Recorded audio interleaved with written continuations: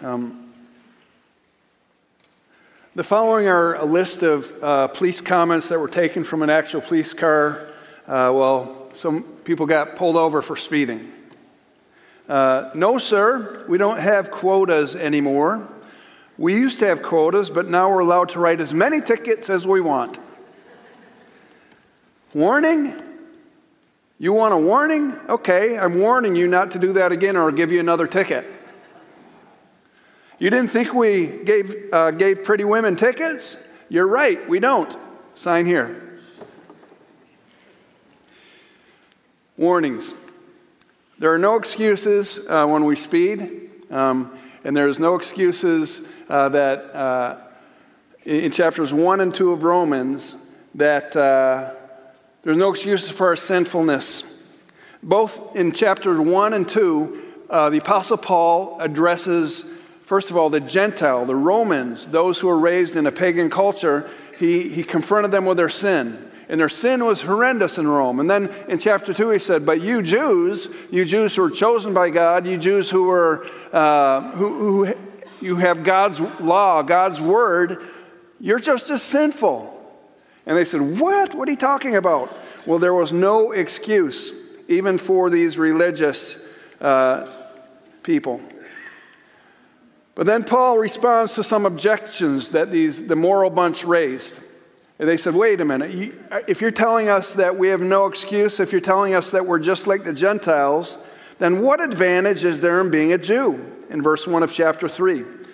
Or what value is there in circumcision? Paul responds, much in every way. First of all, the Jews have been entrusted with the very words of God. Many of these Gentiles in the new church in Rome, many of the Gentiles, they could have had excuse. They were raised in a pagan culture. They were raised believing in a plethora of gods and idols and pagan rituals. Like if we're raised in eastern parts of the world, then we would be raised with gods like this on the left or in the middle. Well, on the left would be the Eastern idols. We may have several of these in our homes if we're Buddhist or Hindu or whatnot. Or if we're raised Native American, we might be worshiping God through a totem pole, these man-made images like this. But I was raised like that third picture. I was raised in a Christian home. My parents went to church, had me in the nursery on day 1 of my life, or maybe day 2. My parents were involved in many ministries. They began homes like the Omega houses we have in town for men and women. They started a Christian coffee house during the hippie movement in the worst part of our hometown.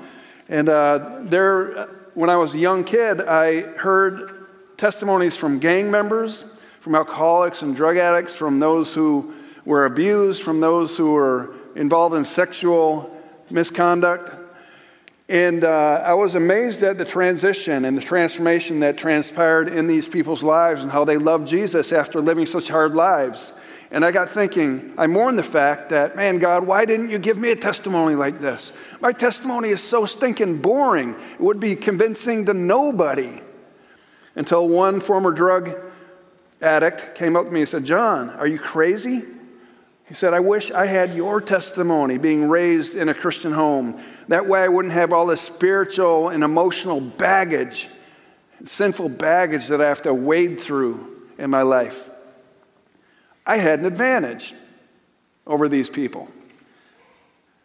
Living according to God's word is always the best way to experience what we all desire within our hearts. We all desire freedom and joy and security and peace and purpose.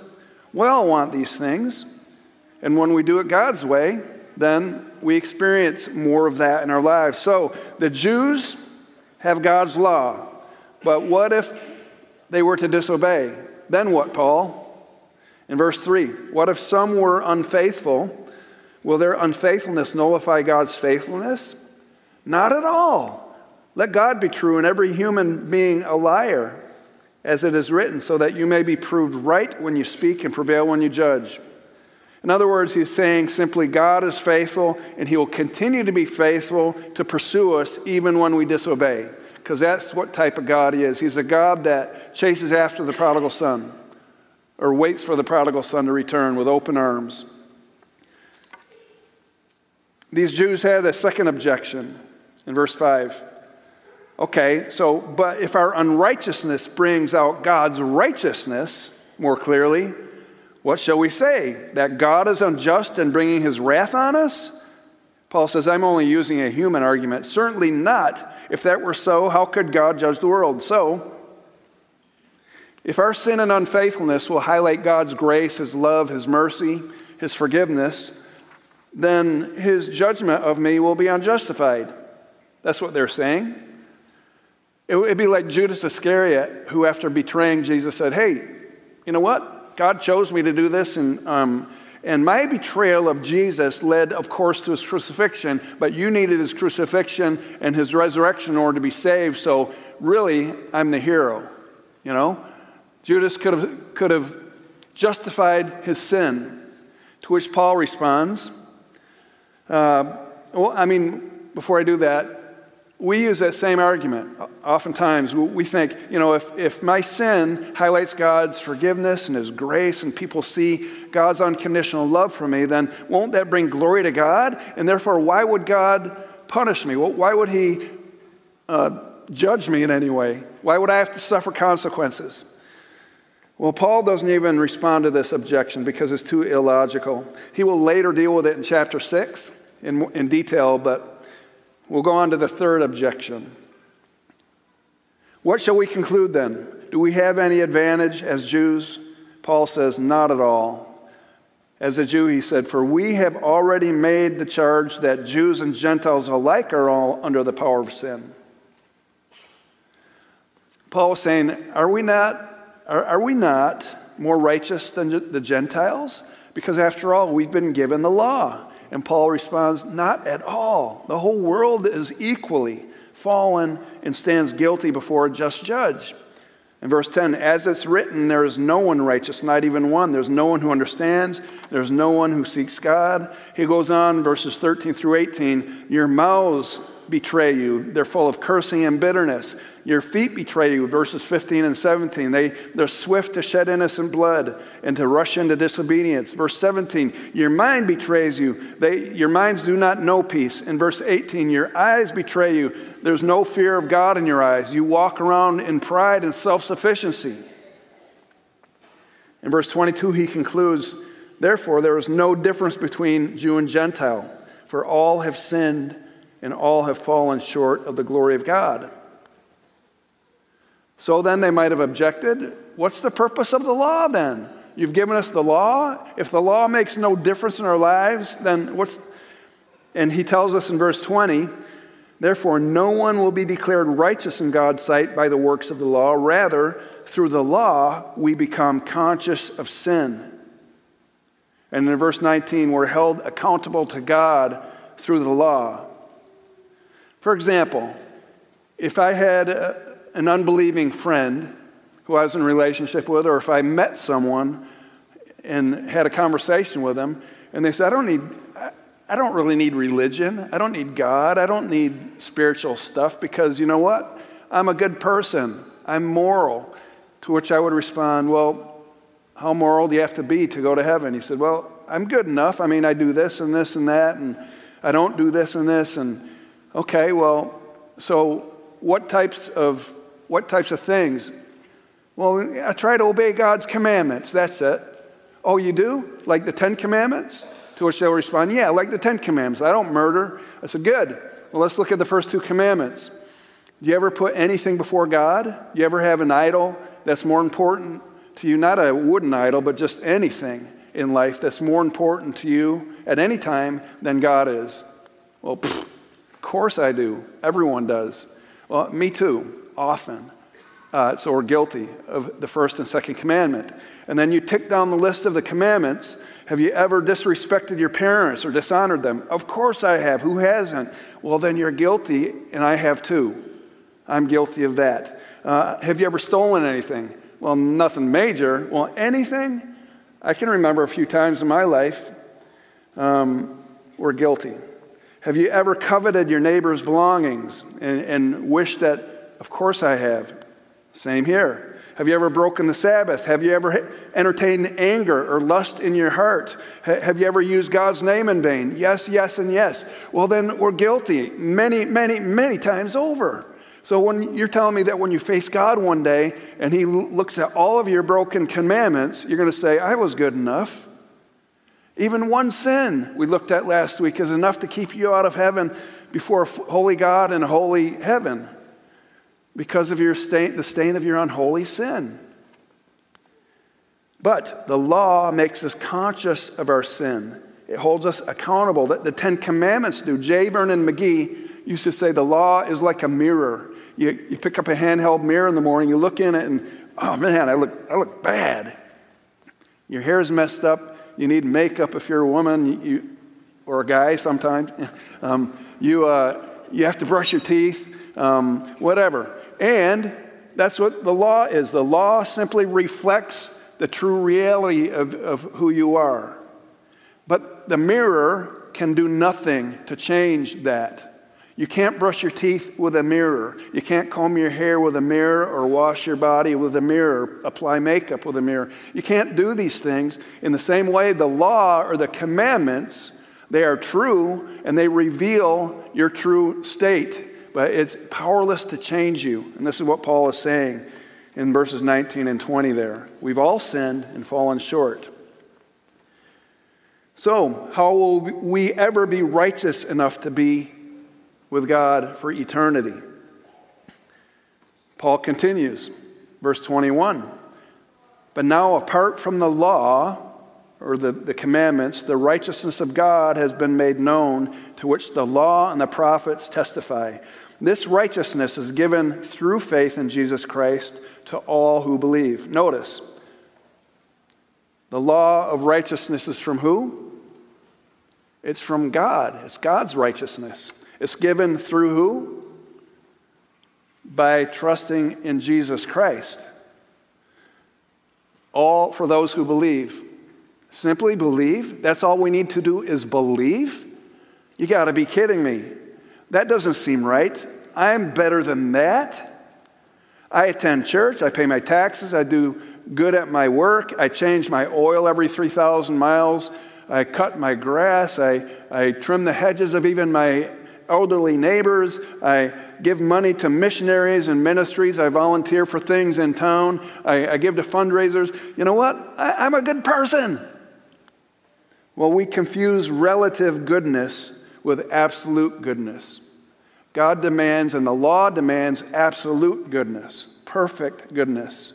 When I compare myself to you or you to me, then we can say, yeah, I'm a little better than that person. But we're all fallen and sinners.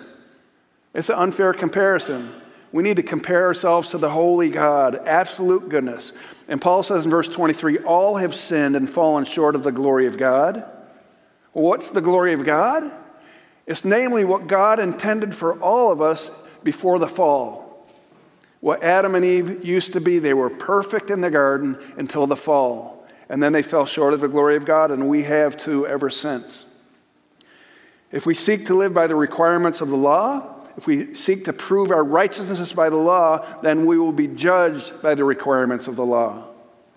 That's as if to say, I'm on the bowling team at high school or in college, and if I want to be accepted as a bowler, I have to bowl a 300 every time.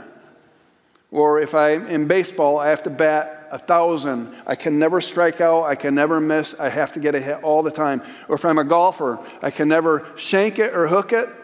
What's the use? You can't find any golf balls, right? But you have to hit it down. You have to par or do better every time. Or if, whatever, you get the idea. You have to get perfect tens in your dives or gymnastics. You see, when God judges us, He not only looks at what we do, but He looks at why we do it and how we do it. It's like God's trifocals. That's how He sees us. He sees what we do or what we don't do that we should do, and we fall short there. But then He looks at our motives, the things we can't see, our heart motives. And God sees perfectly what our motives are, if they're selfish or if they're glorifying to Him. And then, not only that, He looks at how we do it. Are we doing it in the flesh, in our own strength, or are we doing it by the power of the Spirit living through us? Are we walking by the Spirit or walking by the flesh? Galatians says. Man, we so fall short. But you might object, nobody's perfect. Why doesn't God just forgive us? Why doesn't He love us and forgive us if He loves us so much? Let me share with you a story that I read in Discipleship Journal by Ken Geyer. He writes, years ago, someone created a movie which was told the story of Camelot.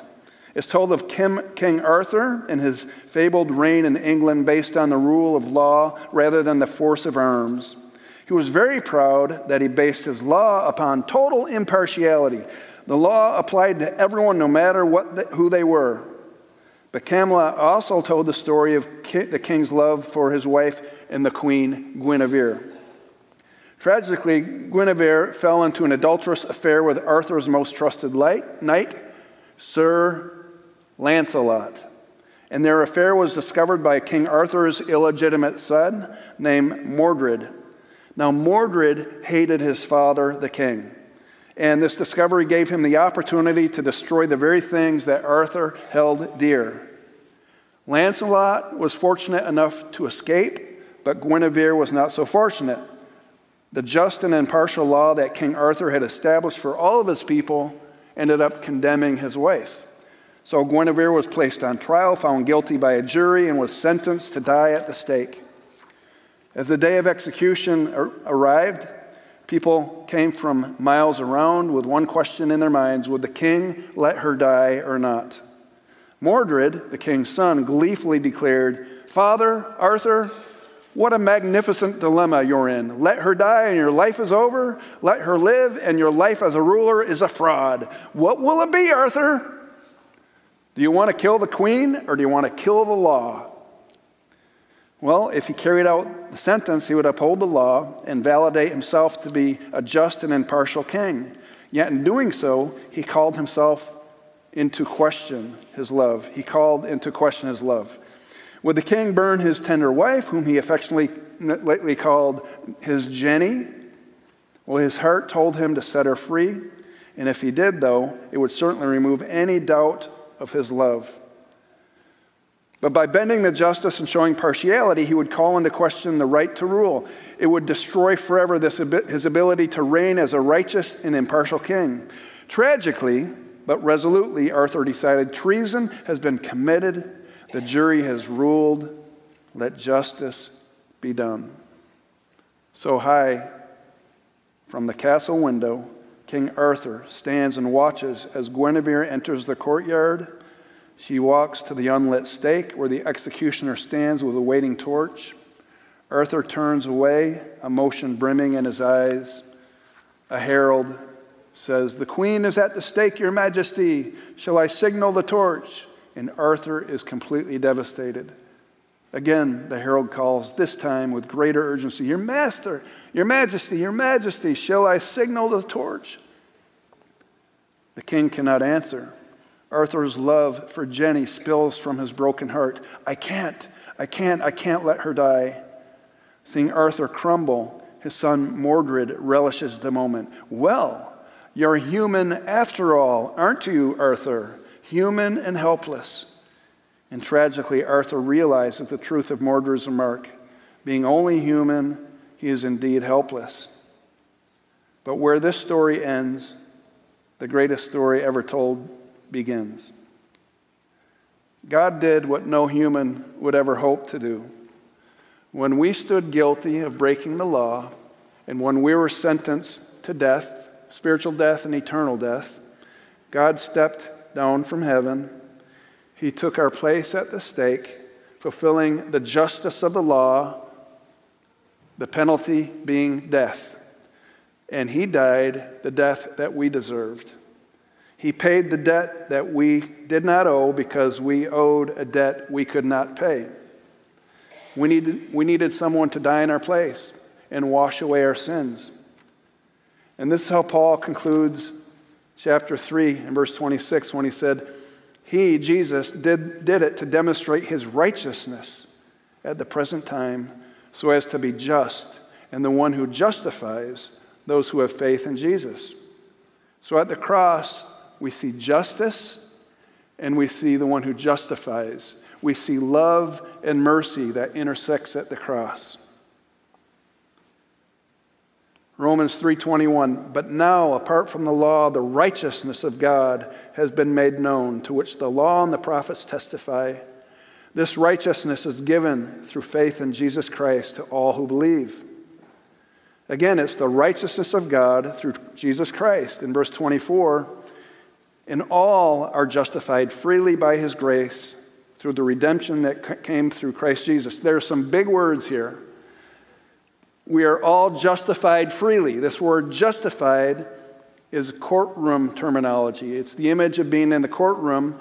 It means when one is declared not guilty. They're declared righteous.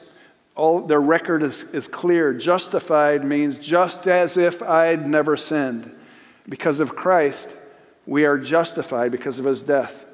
It's like when two friends were raised as little kids. Best friends, one continued in a life of crime and the other continued in a life of college and graduation and ultimately became a lawyer and then a judge. And then one day, who stands in the courtroom of this judge but his best friend from childhood who is guilty of a heinous crime? And so the judge has to declare the law, sentence him. But the judge says, you know what? Either you pay this many hundreds of thousands of dollars or you're in prison for years. That's the sentence. The guy was incapable of paying. He didn't have a nickel to his name, and so the judge takes him behind the courtroom at the end and says, I'm going to write you a check for the amount you're set free. I'm declaring you not guilty because I paid the price on your behalf. Justification. We're justified in Christ by his grace. What is grace? It's a free gift of God's righteousness. It's free. It's nothing we can do to deserve grace. In fact, all religions spell religion D-O, do, because they teach that people have to do this and this and this to please God and earn their salvation. And the more they do, the better they do, the more righteous they climb that ladder and there's God welcoming them. That's what religion teaches. But Christianity spells it D-O-N-E, done. Because Christ did it all for us on the cross. We could never have earned God's approval based on our own goodness because we all fall short time and time again. We need to simply receive this gift of grace that Jesus offers us. A payment had to be made, and he made it on the cross. And when he was on the cross, he took our sin upon his body, and in exchange, he gave us his perfect righteousness as the only sinless person to ever live on this earth. Verse 24, all were justified freely by his grace through the redemption that came by Christ Jesus. This word redemption is a slave market imagery. It's when slaves were sold or auctioned, not just in our history, but early on, slavery was huge in Rome. And so if an owner would purchase someone as a slave, he could say, okay, you belong to me, I set you free. That's what Jesus did. He purchased us, the price of his blood, and then he set us free.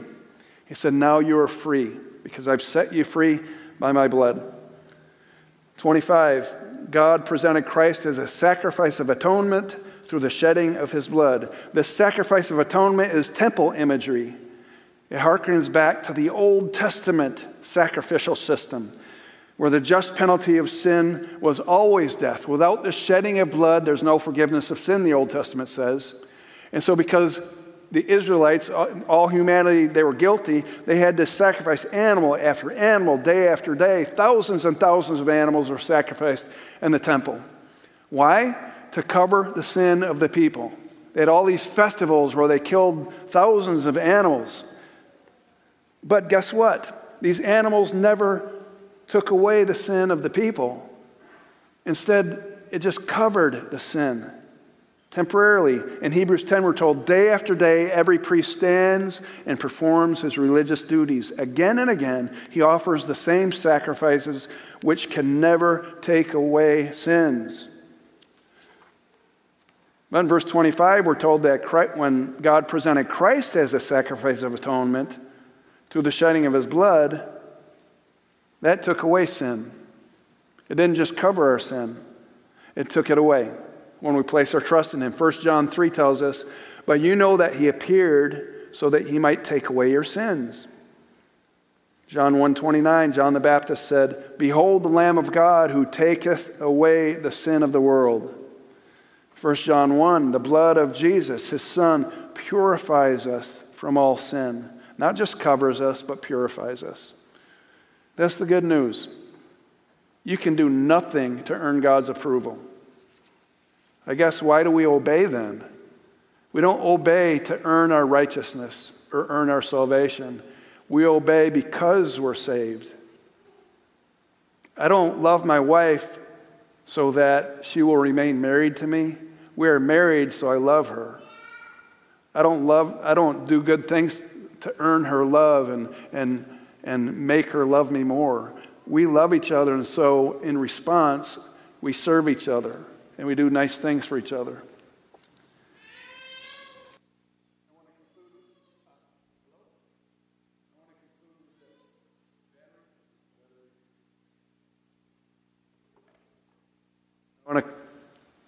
I want to conclude with this story here from Dallas McGill. One more story. It's not quite as long as the first. Dallas McGill tells a story. He says, I have a friend who worked in a slaughterhouse, putting to death cattle, hogs, chickens, turkeys, you name it, and he did it. And if we ate some of the meat, if we ate at McDonald's today, then we are beneficiaries of these employees in slaughterhouses, right? Well, one day there was an exceptional animal that was penned in the slaughter barn. It was a lamb. Usually, my friend voiced, I would quickly slaughter the beast and it would fall to the ground, but I had never killed a lamb before. So Sammy went on in detail, his friend. He said, I would usually have to chase down the animal to be killed. They were all very skittish, probably because of the smell of death and blood. But this little lamb just walked right up to me and nudged my hand with his head. I stuck to my routine and I grabbed this animal under the chin and put the knife to its throat, pulled hard and swift, and the cut was deep and the blood sprayed everywhere. I let go of the animal. It staggered around as if it were drunk. With this blood all over my hands, I dropped the knife in disbelief when I witnessed what happened next. The lamb did not fall to its knees. Rather, the little lamb staggered back to me and nudged my bloody hand for the second time with his nose and started licking the blood from my hands. I could not believe what I was experiencing. I thought of how Jesus suffered and shed his blood for me on the cross. Something wet started splashing onto the ground, and I noticed it was coming from my face. I was weeping. My life was forever changed. I quit that job that day, came to a new realization of the gravity of Christ's crucifixion. That horrific event was far worse than I could have ever imagined. Jesus went to the cross willingly because he couldn't stand the thought of living for eternity without me, without you, the people whom he created, who he loves, this Lamb of God who takes away the sin of the world. So we're told in John 3:16 that Jesus died for the world. He gave up his son. God loves us that he gave up his son, that whoever believes shall not perish. But we need to believe. Yet to all who believed in him, to those who received him, he gave the right to become children of God. And so that's the gospel. That's the gospel. And I would be amiss to not say this. Jesus died to forgive our sin, but that's only half the gospel. The other half of the gospel is he was raised so that we could be holy and righteous. Because it's not any longer us doing good things for him. It's really him living his life through us by his Spirit. He empowers us to live the life that he's called us to do because of Christ living in our lives. And that's the gospel. And that's later on in Romans. We'll address that later. Let's pray. And so, Jesus, in a church this size with 2 services, I don't know where everyone stands with you. I don't know if people have ever surrendered their lives to you and admitted their sinfulness before you and need for a Savior. And so if there's someone in here who's never done that, I pray that today would be the day to do so. The day just simply to say, Jesus, I admit that I fall short. I am not far from perfect. I am far from perfect. I need a Savior. I recognize this morning that you died for me on the cross to take my sin upon you, and that in exchange for my sin, you offer me your righteousness so that I could stand right with God both now and for eternity. Thank you for your amazing gift of grace. I receive Jesus into my life right now. I pray in Jesus' name. Amen.